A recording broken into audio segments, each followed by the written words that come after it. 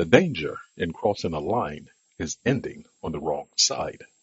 Greg Williams, the master negotiator and body language expert. Welcome to Greg Williams, the master negotiator and body language expert's podcast.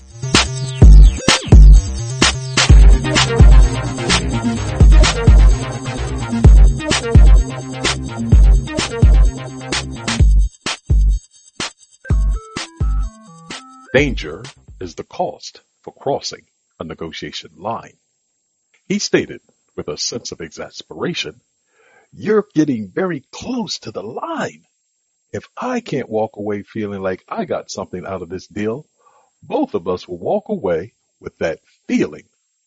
With that statement, he tossed the gauntlet down and drew the line, indicating how far the other negotiator had gone. Yes, it could have been his ploy to signal where his disdain laid per the offer made, but it was also his way of heightening the tension in the negotiation.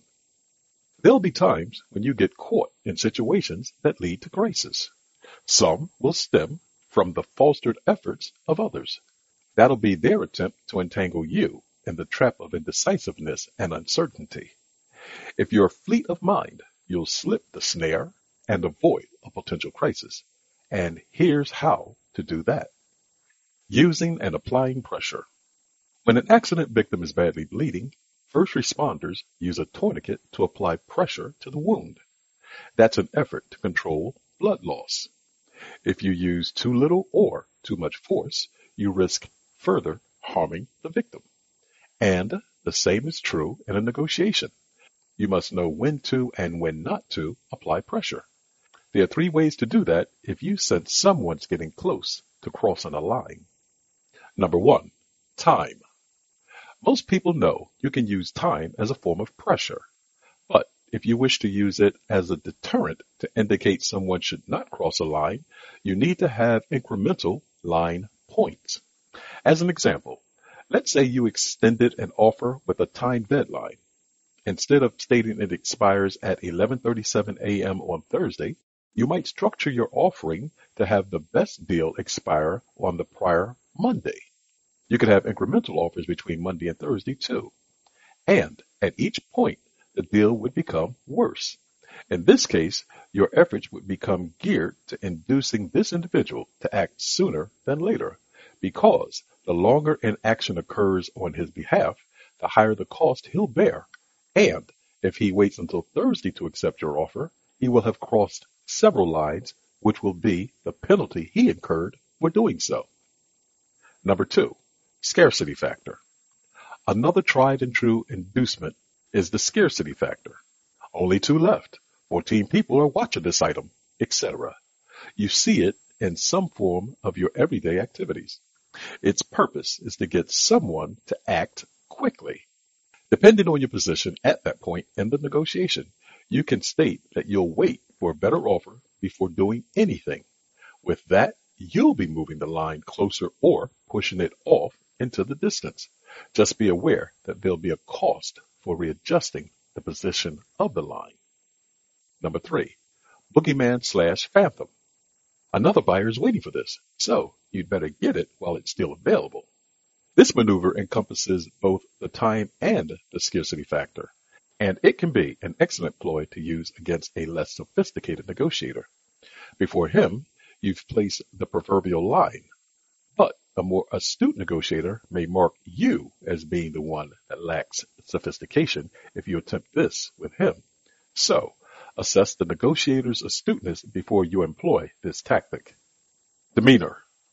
You must set the right tone in any interaction, lest your actions set out for failure. Thus, before you set the line you'll use to induce activity, you must consider the role and demeanor you'll use to enhance that effort. Being too soft line.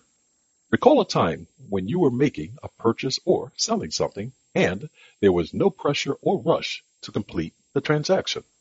How did you feel? If you were the seller, you might have experienced some form of angst if you wanted to complete the deal quickly. If you were the buyer and you sought to acquire the item fast and could not do so expeditiously, you may have had the same sensation.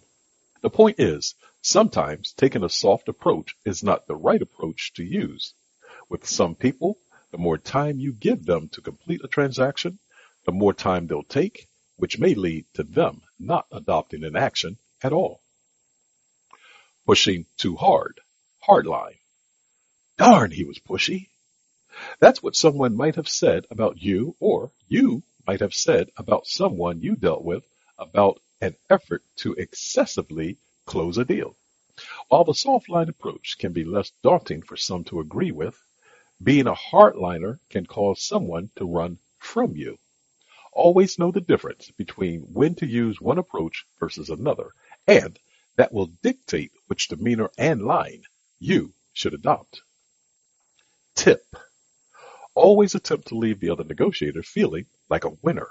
And if he thinks that he's slightly got an advantage due to his smarts, he'll receive greater pleasure from the outcome. The demeanor you cast during your engagement will determine the degree he feels he's won something, or if you gave it to him. People have a tendency not to appreciate what someone has given them as much as what they've achieved on their own merits. Remember that. Reflection. Every day we're confronted by a line that serves as a boundary between what we want, what others will allow us to have, and what we'll offer them. Once you become better at drawing a line and knowing how to maneuver someone's perspective about the value of it, you'll become better at achieving more significant outcomes from those with whom you engage, and everything will be right with the world. Remember, you're always negotiating. Thank you for listening to today's session of Greg Williams, the Master Negotiator and Body Language Experts podcast. If you'd like to leave a comment, please do so by sending us an email at Greg, G-R-E-G, at the, T-H-E, Master, M-A-S-T-E-R, Negotiator, Negotiator.com. You can also reach me at www.themasternegotiator.com and give us a like if you appreciate the content that you've heard in today's session. Until the next time on the next episode, remember, you're always negotiating. Goodbye for now.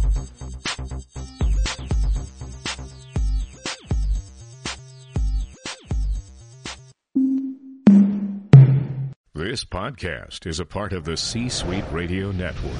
For more top business podcasts, visit c-suiteradio.com.